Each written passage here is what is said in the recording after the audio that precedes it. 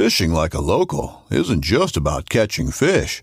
It's about connecting with the environment and the people who call it home. It's about hearing the stories and traditions that have been passed down for generations and sharing unforgettable moments with the people you meet along the way. Fishing like a local is having an experience that stays with you forever. And with Fishing Booker, you can experience it too, no matter where you are. Discover your next adventure on Fishing Booker. This upcoming concert season will be all about the boots, and Tecovas is your stop for the best in Western style. Tecovas has seasonal and limited edition offerings this spring and summer, including men's and women's boots, apparel, hats, bags, and more. All Tecovas boots are made by hand in a time-honored tradition with timeless styles that are always on trend. And Tecovas has first wear comfort with little to no break-in period. It's hard to find this level of comfort paired with this level of style.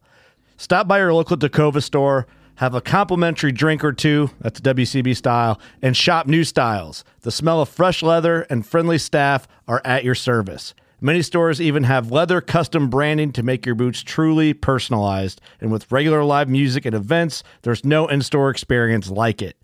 If you can't make it into a store, just visit tecovas.com. That's TECOVAS.com.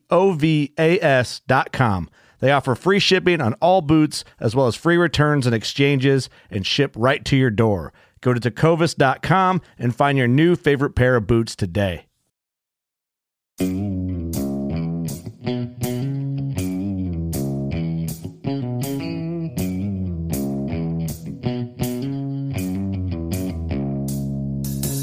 Low Ride. Welcome back to the Survival and Basic Badass Podcast. Kevin and Chuck. Today, we're going to talk about the NFA, the National Firearms Act. We're going to talk about eForms, which is the ATF site to basically register a suppressor or any of these tax stamp items, short barrel rifles. A lot of talk about pistol braces and that stuff going on in the world right now. We're going to kind of dig deep into all of it, how you would actually get a tax stamp, what it costs, what the process is, how much of a headache is really involved, and, if it's worth it. It's not worth it for everybody. You kind of need to decide. There are some pros and cons that we're going to dig deep into. So, first off, what is the NFA? The NFA is the National Firearms Act, and it came to be in 1934. And what it was kind of ridiculous. It was one of those Roosevelt guys who wanted to be a jerk and, get in our business.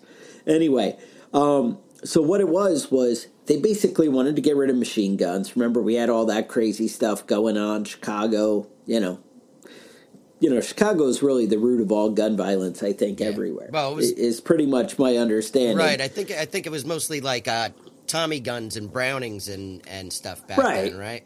Right. And everybody's bringing home their guns from war and this kind of thing, right? It's this crazy time. So anyway, they were like, oh, we can't have people just running around shooting up everything, and it's getting crazy, right? Mowing down people in the street.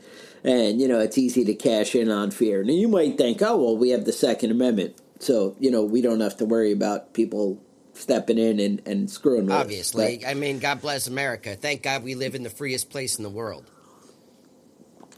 Exactly. Except for, I guess there's a couple of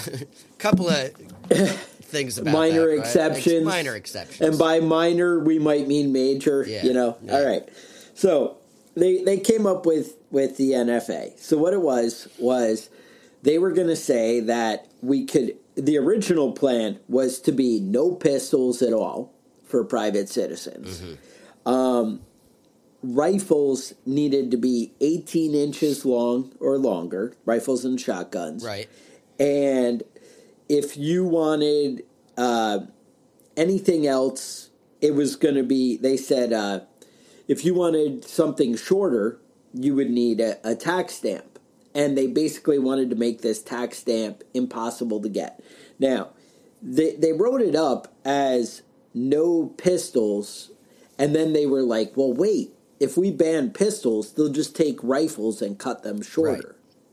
and then conceal them. So that was the thing. So they were like, we need to make them all 18 inches because otherwise people will have their sawed-off shotgun and they'll stick it in their coat and they'll come around. So that's where that 18-inch rule came from and worrying about short barrel rifles. It was really just to make sure you didn't try and get over on the pistol thing. Well, lobbyists, turns out, have been around for forever, and they said, whoa, we can't ban pistols. Get out of here. I need to, have my little revolver in my pocket and whatever. So, bottom line, they repealed the pistol thing, but they never went back and addressed the short barrel rifle thing. Right. So that somehow got in there. Now, that's kind of what got Randy Weaver in trouble right there. Right, exactly. Yeah, he would be referring to Ruby Ridge. Right. And the ATF basically, or actually I think it was an FBI guy, went up and was like, hey, could you cut this shotgun shorter for me? And he was like, well, I don't really want to. Right. But after enough pressure, he's like, sure, whatever, man. I'll help you out. I have a hacksaw, whatever. Anyway, we're getting off task here. So, anyway, they also said, and any other weapons. Now, here's where it gets tricky. They said that a suppressor is in any other weapon. Okay. And you might note that a suppressor is not a weapon in any way. If you have it, I mean, I guess if you're like, well, a pipe is a weapon, then I guess a suppressor could be a weapon. Right, I mean, you hit somebody with it or something, right? And, yeah, exactly. So it's really dumb. And that actually came back to bite them in the ass in California recently, where they were arguing in court and said, no, we're not limited by the Second Amendment because a suppressor isn't a weapon or a gun. Right. And they were like, so it's not protected. And then they were like, well, then so you're saying you don't have any right to regulate suppressors? And then they were like, I mean, I didn't mean to say that. Opposite of that.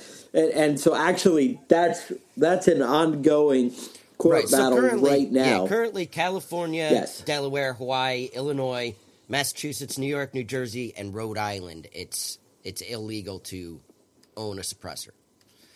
And I think there are certain exceptions with permitting, but I think that they're pretty difficult. Yeah, it's pretty much impossible.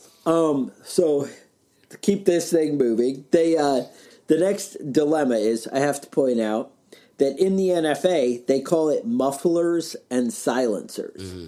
I don't know where in the gun world we decided to become snobs and be like, if you call it a silencer, you're ignorant. Yeah. And it's got to be a suppressor. It's like the whole magazine clip thing, right? Right. You always have to correct somebody, though, just because it makes you sound smart, right? Makes you feel good. Yeah, I'm a snob. Yeah, he said Why silencer. Would you call That's it a silencer. Stupid. You don't even know anything about anything. Right. So, anyway, the bottom line was, at the time, a silencer, we'll say, cost $7. Mm-hmm. And on average, right? Right, obviously, 1934? Speculating. Now they're anywhere from, I'd say about $400 to about $1,000 right now. Mm-hmm. And so 400 to 1,000, they were $7. So they said, you know what, we're going to make it impossible for the average guy to go out and get a tax stamp item. And so they actually made it $200. Right. Now, they wrote in $200, so that's what it is. So what's weird is that's still the price today. Right. So it was impossible in 1934 for the average guy to just drop $200. But right now, it's still pretty crappy because you're spending $800 on a suppressor and then another $200. Or you want to cut your gun down and, and it just adds to the stupidness of it all. Like, when you buy a suppressor, you have to pay for it, but you don't get it until your stamp is approved. Right, so you have to buy it goes first. To your gun store.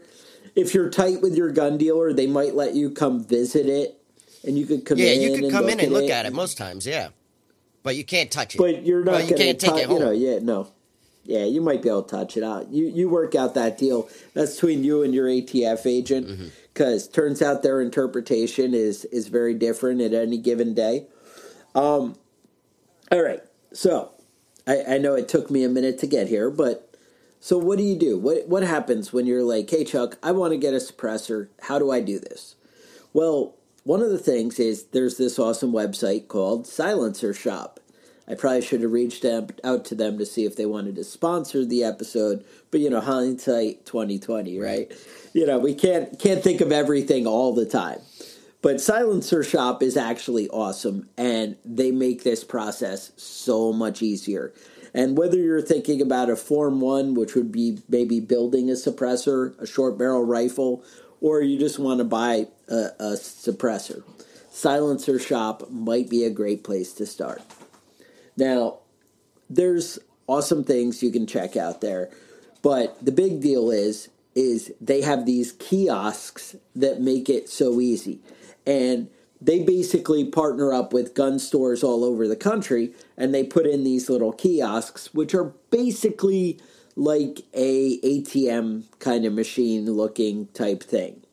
And what you can do is you can go in and get your fingerprints done there. And it makes it so easy. So, bottom line, and this kind of was the gateway for me. This is how I first got a suppressor. And because they make it very easy. Because government forms, I mean, like, how nobody wants to do their taxes. Mm-hmm. Imagine if we made it really high consequences and even harder and more complicated. Right. Then that would be filling out, these forms. So at least that's the way it comes across. I mean, it obviously depends on your taxes. If you're a W-2 employee, then yes, that's a little bit easier than, doing these forms. But if you're not if you own your own business and whatever, then yeah, your taxes might be more complicated than these forms. But anyway, I digress. The bottom line is you just fill out your basic personal information. They ask you the obvious stuff. Right. And then they say, hey, go check out one of our kiosks. They have a map that'll tell you where the nearest one is to you. Mine was very close by. I think they have 1,000 across the U.S., and they're growing all the time, so it's pretty cool. Mm-hmm. You go out, usually the gun shop will take your picture and put it in there. They do your fingerprint thing, and it's just digital. I didn't even have to talk to people. I just went over and rolled my fingers. I was like, oh, where's your kiosk? Oh, over there. And I roll my fingers and do it. And the cool thing is it scans and reads your fingerprints and says, hey, this is a good version. No, it's not. Right. Sometimes when I tried to do these things, if you do it with a local sheriff or whatever, unless it's the main guy that does it, you might get a crappy version where they can't really read your fingerprints and it doesn't work out. And it might get kicked back, that kind of thing. Here you have a computer that's looking for the same criteria that the ATF is, and it checks it out. So you get your fingerprints all done. Then you pay the $200, they submit everything. You know it's done right because they have somebody who's experienced and looks at it and says, oh, yep, all this is filled out right. I know that suppressor. I know that because I do this every day. And this is, no problem. And everything's going to go through and be easy as long as you can pass a normal gun background check. Now, it's going to take forever. I did look up for this for this episode. Current e-form individual things are 14 days to 9 months, with an average of 8 months for a suppressor right now. That's a long time. And that's honestly about how long mine took when I first did this. And it's a little overwhelming, it can get you and mess with you a little bit. That because you're shelling out your money, and 8 months is a long deal. So anyway, they after you do that, you basically just sit and wait. Now, there's this other thing called a Form 1. Form 1 is different. Now, because I had already done the suppressor through Silencer Shop, the cool thing is you can just go on their website and say, hey, I need some fingerprint cards. And I think they're $10 or $15 each, whatever it is, and you can get those shipped out to your house. Now, if you love guns as much as I love guns, you might be like, hey, I need 10 copies of my fingerprint cards. And they'll send those out to your house. Every time you apply to do a ATF NFA item, you need 2 copies of your fingerprints. So, plan that ahead. And I got to say, so Form 1 is if you're going to build your own NFA item. Mm-hmm. Now, if you have a pistol or a rifle that you bought at the store and you want to make it a short barrel rifle, or you made one of these pistols with the pistol brace on it, mm-hmm. and you just realized all of a sudden now you have to register it as an NFA item, then this is the form you would be looking to use. Is the Form 1. Now, Form 1, you're creating one. So you would take your AR-15 lower, and you'd take all the information off there, and you're going to fill it out like you're creating a new firearm. Mm-hmm. Now, they actually give you like a drop-down menu, and they say, what are you trying to do? And, in my case, it would be, I want a short barrel rifle. What are the other... They call it an SBR. What are the other options there? I don't have it in front of me, but you can build a suppressor, or you can create a firearm from scratch. Okay. Maybe you made an 80% lower and into a gun, and you want to add a serial number and make it an official, your own gun. But that might be different because that's not really an NFA item then. I don't really know. But it's basically anything you're going to create. Right. And you want to apply to them is going to be creating new is a Form 1. All right. So, bottom line, you caught me off guard with that one. Sorry. But if you're going to create a suppressor or you're going to create a short barrel rifle, this is the one for you. Now, I can build a suppressor at home, right? Yes. After you fill out this form and wait the appropriate amount of time, yes, that would be true. All right. Just to keep everything legal. I mean, in New York, I guess I'm not able to building it at home. Create one at home for my own personal use, but I mean, I guess I'm able to. What is it? I can, but I may not. Yeah, exactly. I think that's right. But, all right, so here we go. We fill out our form. There is a million YouTube videos that take you step by step. There's an obvious one with the e-forms stuff right on there. It's actually not from the ATF. I'll put the link in the show notes so you guys can see it and see what to do. But it really does take you step by step through the whole process, and which is pretty awesome. But the bottom line, you just need your normal information. You need your cards, your fingerprint cards. The big thing is you're going to want your cards before you start this process. Right. Because when you fill out the e-forms and pay your $200, you're required to send out your fingerprint cards right away. Right. And they have to receive them within 10 days of you filling it out. Okay. So you obviously want to be ready to go. You know what I'm saying at that point? You don't want to be like, oh, now I'm going to order fingerprint cards or go get fingerprinted. Obviously, the local sheriff might offer a fingerprinting service, possibly for free, possibly for a fee. Mm-hmm. That might be something to do. You fill out all the information, go through it. It's not a big deal. And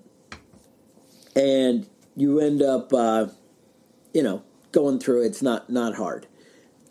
It's a little overwhelming. It's intimidating, but not a big deal.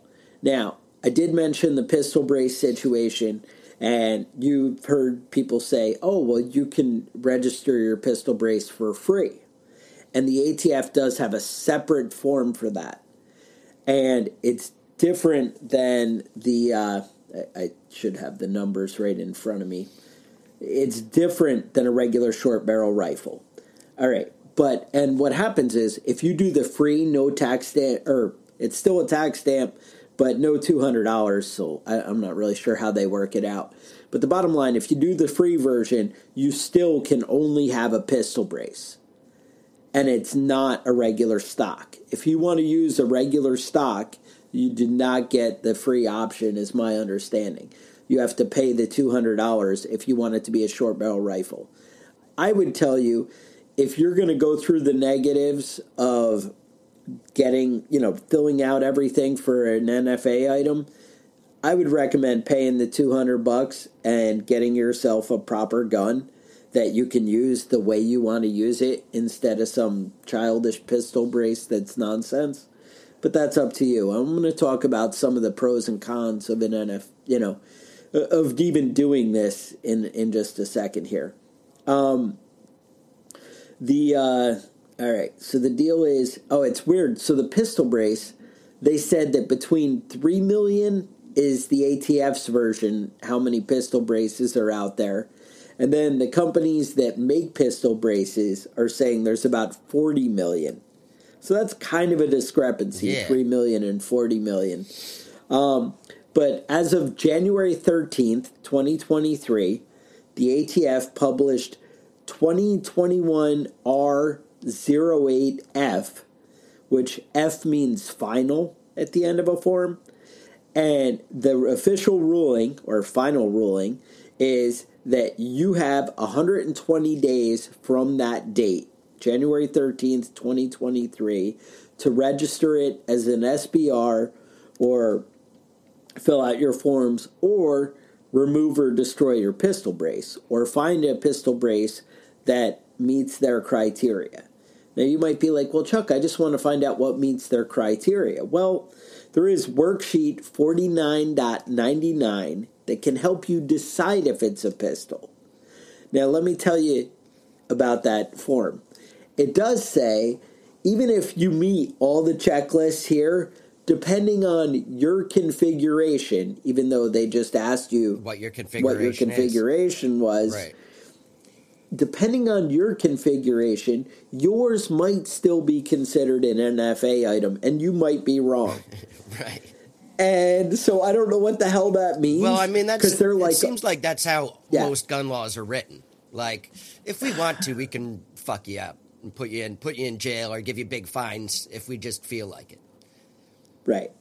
At that point, you can either replace the barrel, remove the brace, to a full-size barrel. Mm-hmm. You can remove the brace, or you can fill out a Form 1 and decide, where to go from there. So here are pros and cons to owning an NFA item. All right. Now, the first thing that probably comes to mind is that I'm going to be on a list. And you know what? That's absolutely true. And you are definitely going to be under some extra scrutiny in my mind. I don't see a scenario where you're not considered, a little suspect, a little, off. So you're just going to be extra. That's the bottom line.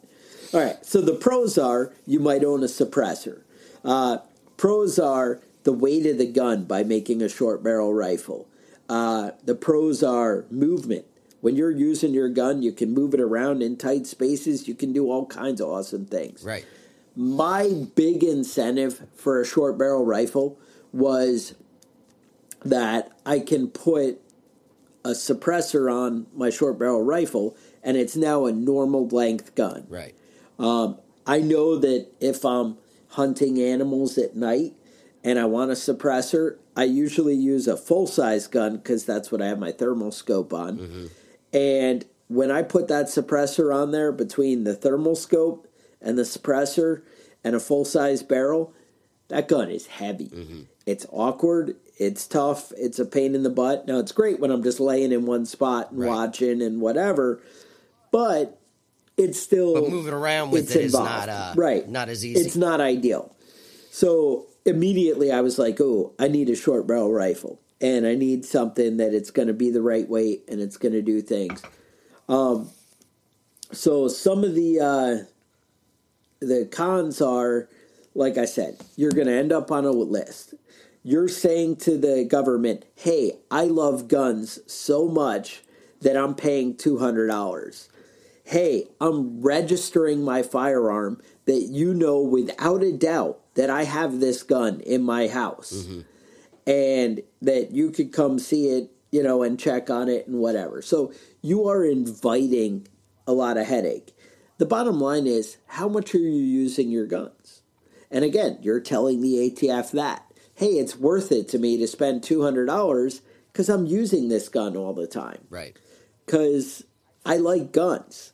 And that kind of sets you apart. You know, when they're going to round up guns, do you think that they're going to look at me with my suppressors and short barrel rifles and be like, yeah, I don't even think we need to worry about him? They're going to be like, hey, that guy, let's go check his house. And they're not going to just send some sheriff's deputy to come over and talk to you. It's going to be the SWAT team that's coming to collect Chuck's guns.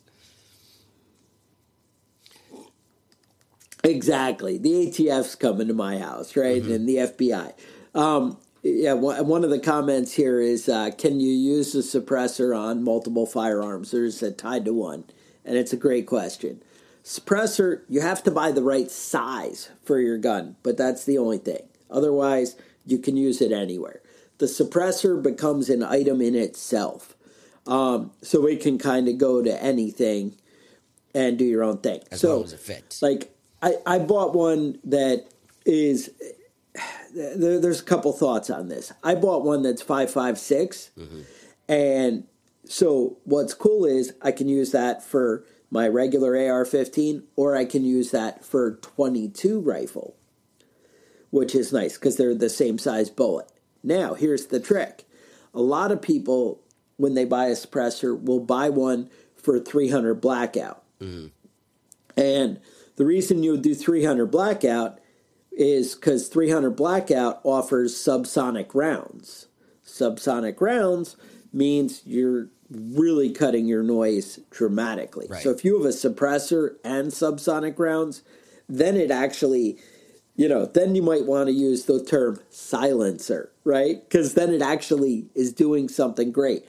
Now, the upside too is if you buy it in 300 blackout, you can put that on your 5.56 gun and on your 22, because that hole that the bullet is going through is big enough for all those. I obviously can't use my 5.56 suppressor on 300 blackout. Right. Now, you do want to look at the decibel and the volume of that kind of thing, because when you go with a bigger suppressor, it's obviously not encompassing that close to the bullet because it's a little bit bigger, right? So you're going to have a little more noise typically, although when I watch all the reviews on YouTube and stuff, and they're out there with their sound meters and all that, a lot of times it's not really that different. But also it's a bigger suppressor. So, because it's physically, got to be a little bit bigger around it. So all that comes into play. A 300 blackout might be a little bit longer, might be a little bit thicker. So that kind of thing, it makes a difference. So you have to decide what's right for you. But you can use that suppressor on any gun, and that makes it, pretty awesome. Now, here's the other thing, though, that question kind of brings to mind is, when you do a short barrel rifle, they're kind of jerks on that one. That one, you have to register it for a specific caliber. So you have to say, you can use the same barrel for 22 and for 5.56. So you're like, oh, well, I could have a 10.5 inch and shoot 22 through it, and I could have a 10.5 inch SBR that I could shoot 5.56 through. Well, the problem is you can't do multi-cal. You technically have to have it for one purpose. So if an ATF agent was watching you and paying attention to everything, they would say, no, you technically need two different tax stamps for that, for your 22 and for your 5.56. Even though you could use the same lower and the same barrel for both, both shooting, you would technically be wrong. And so that's something to keep in mind. Wrong is the most important kind of wrong. Is you're going to jail. Yeah. So I'm just saying you might want to keep in mind on that. Now, there's another thing. If you're like, well, Chuck, it's going to cost me $400. because they'll call it a two-stamp gun, right? To have your short barrel rifle and a suppressor on there. And guess what? You're right. Mm-hmm. It does cost you $400. And that sucks. Now, let me tell you about another company that's also awesome. I've never bought from them. I just have looked at their products and I see what's out there. There's a company called Suppressed Weapon Systems. Mm-hmm. Suppressed Weapon Systems integrates the suppressor and the barrel together. So you pay one tax stamp, you'll get a normal adult-sized gun, but it'll have the suppressor in that length of the barrel. I don't know. This sounds like those guys should all be in prison. Exactly. That sounds suspicious to me. There are other companies, such as the one that comes to mind is Griffin, that make suppressors where you can, they make suppressors that can be pinned and welded to your short barrel. So then, therefore, it becomes, because it's one piece, it can be a normal It's gun. not a short barrel. No, it wouldn't be suppressed. Right, because by pinning it and welding it, it becomes a full-size barrel, obviously, if it's still 16 inches. Right. I know I mentioned earlier that the original NFA said 18 inches on rifle and shotgun length. Mm-hmm. Shotguns, actually, I think they cut it all down to 16 inches.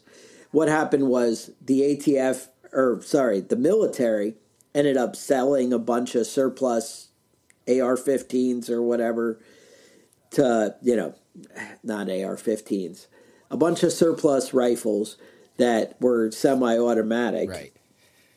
And they had, they realized, hey, wait, these aren't 18 inches long. We can't sell those unless we change something. So they changed the law to accommodate them. You've never heard of the government doing that? But they did that. Yeah. It met their need. So anyway, it's 16 inches is the normal barrel length. I would also point out that when I talk about the pinned and welded thing, you can get a 14.5-inch barrel with a pinned and welded muzzle device on the end that then can make it 16 inches, therefore giving you an extra inch and a half. Mm-hmm. That's something to look into, because that's cheaper than a $200 tax stamp. Right. But I know in my case, I was like, let's just own it. Yeah, but when you do it that way, it doesn't silence the gun like a silencer does. Mm. Well, right, but it's short. You have the short thing. Right. The other thing you might want to take into account, the shorter you cut the barrel, you're losing velocity of your bullet, right? So that matters.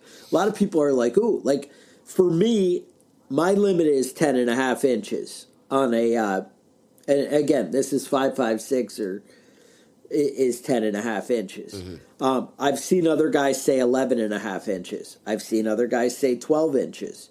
Whatever, you do what's right for you. I know I have no problems with 10.5 inches with what I'm trying to shoot. Now, if I was building a 300 Blackout, you'll see when those guns are for sale, they'll be a lot shorter. 300 Blackout, because of the velocity ratios, you can get away with a little bit shorter and people will still be happy. Now, next thing, people want to talk about good suppressors to buy. Right. Now, that's a whole other game. If I was looking... Now, I have a Griffin, I think it's Griffin Armament suppressor that... This is a whole other trick with suppressors. That they call it quick detach, and it will match onto any A2 style flash hider. A2, if you saw like an M16 or something, that's the A2 flash hider. It's actually a NATO standard that you can see, so it's pretty universal. But a lot of the flash hiders or muzzle devices, flash hider, muzzle device, not exactly interchangeable. Right. They are different, but whatever. A lot of the muzzle devices will have the same two rings that an A2 muzzle device has on there, and this will clip on to any of them. So that's something you could look into, because the suppressors usually come with a different muzzle device that you put on each gun, and you end up paying $50 or $60 for each one just so you can put your suppressor on that gun. Okay. So that kind of sucks. Right. Again, if the one I did will fit onto any A2 muzzle device, so therefore I can take it from any of my guns and just clip it right on. But I also paid a premium for the suppressor, maybe for that option, or maybe because it's a premium suppressor. I don't really know. But I was happy with that. There is another company, I think it's Yankee Hill, that does the Yankee Hill Turbo. I'm going to pull it up. And it's YHM, which I think is Yankee Hill Manufacturing. Yeah. So they have the Yankee Hill Turbo and Turbo K.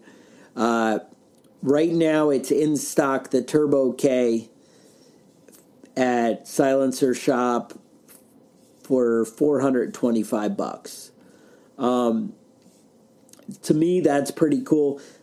Now, Yankee Hill offers an upper with the integrated suppressor on it. So again, that gets around that whole short barrel rifle thing that we were talking about. Right. But you'd still have one tax stamp for the suppressor. The Yankee Hill Turbo integrated upper, they sell for $9.99. And I know it used to be available in 300 Blackout. Now I think it's just available in 5.56. But the honest answer is this thing is always out of stock. You may be able to find it through your local gun dealer or somehow that way. However, my experience is I watched it for about 2 years, and I think I saw it available for about 3 days in there. And no shit, I was going to Silencer Shop every single day, clicking it. Do they have it? Do they not? Do they have it? Do they not? And then I'd be like, oh shit, there it is. And then I'd be like, I don't feel like buying it today. And then I don't do it, and then it's gone. Yeah. And then I'm like, I should have bought it, and I kick myself for the next 6 months. Because that's what I do. I roll like that. Because in theory, you're saving the $200 and you're getting an upper anyway. And you realize, hey, that's pretty cool. I should just do it. They also, if you just search uppers on Silencer Shop, they do sometimes have a 22 version for like $600. I don't think that one's Yankee Hill.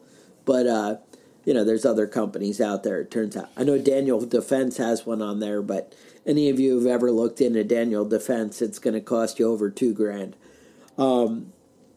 Also, SIG makes an excellent 300 Blackout upper, which is very similar to what you'll see the SEAL team guys using, or at least were using back in the day. Right.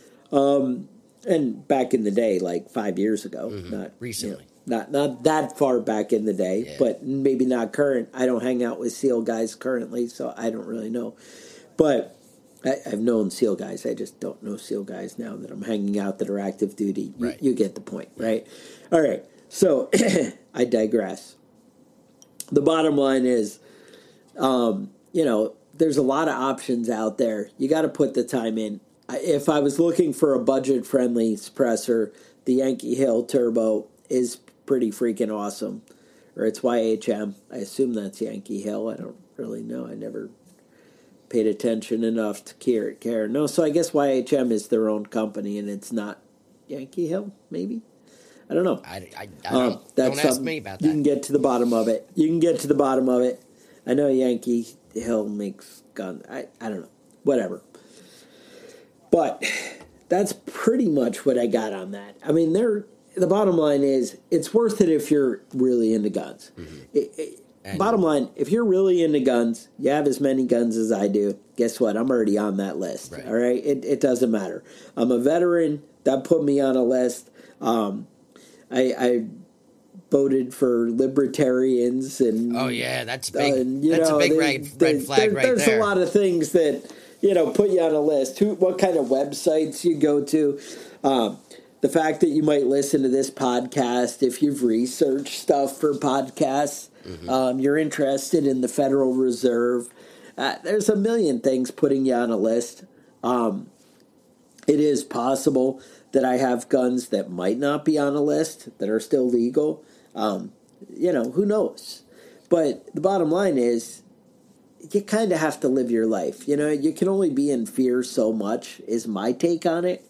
But again, if I was shooting a gun 5 times a year, I probably wouldn't bother, right? Registering an SBR. But if, you know, it's something I was into, I use my time at work wisely and use that to fill out e-forms and take pictures and do what I need to do.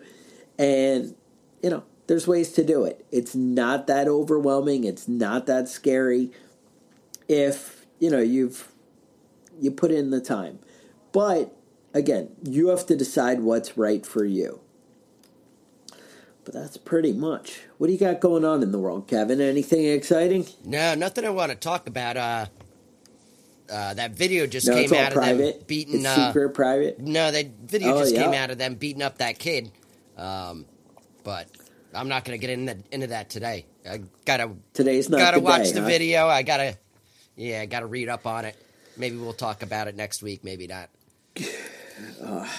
So, anyway, I would say, you know, the ATF. Oh, last thing. When you fill out your forms, send out your e-forms, you're supposed to print out a copy, and it's very confusing, and send it to your local, they call it your CLEO, your Chief Law Enforcement Officer, which is your local sheriff. And when you do that, it really depends on who your sheriff is. If you voted for your sheriff, then he's probably a good guy, because I assume you wouldn't have voted for him. If not, you might get a phone call from him, and he might say, hey, I just wanted to let you know, I have friends at the ATF. If you need anything, I'd be happy to help you.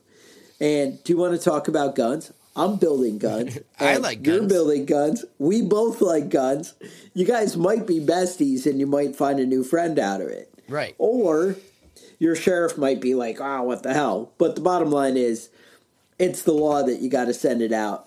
It is confusing of whether the ATF actually sends a copy out or if you have to. The videos I've watched say that you have to.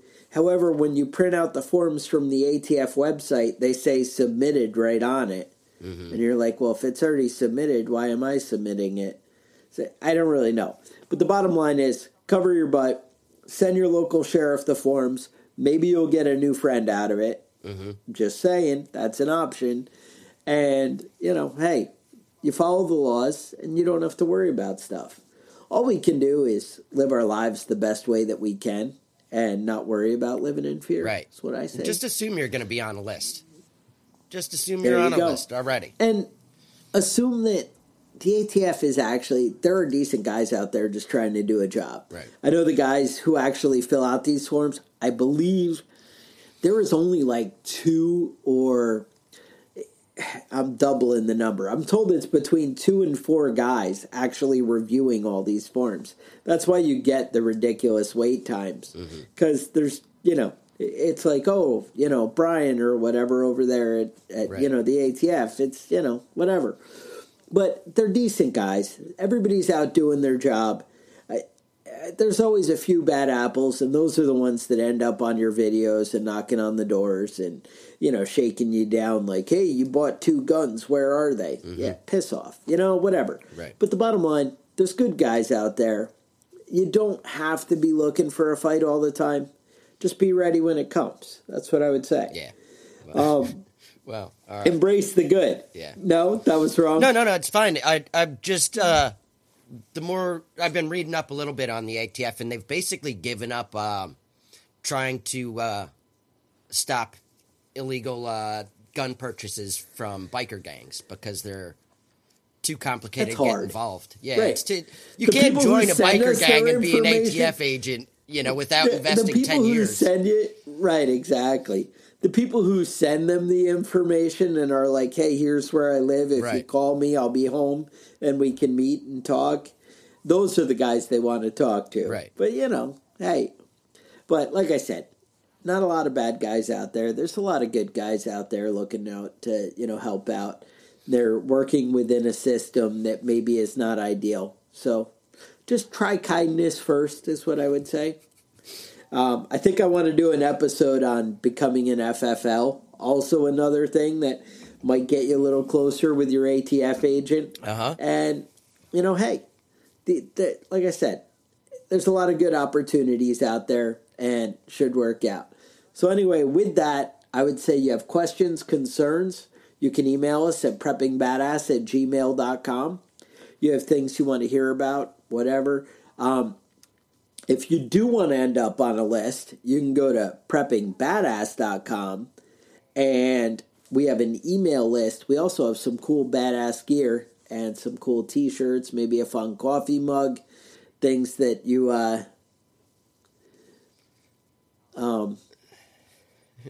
anyway. Something about there were comments that get me confused. Yeah, alcohol, tobacco, firearms.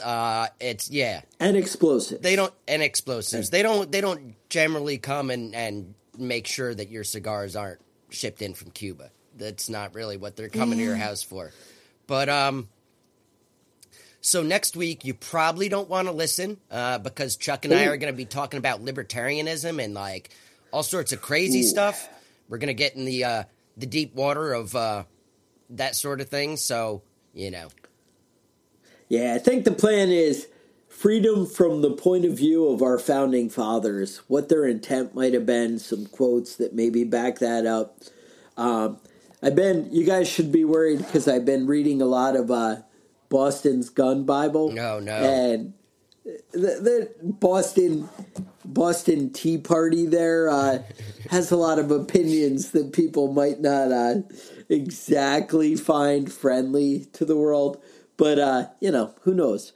Anyway, preppingbadass.com. And otherwise, I would say stay safe, and we will talk to you guys next week. The Survival and Basic Badass podcast is a proud member of the Self-Defense Radio Network.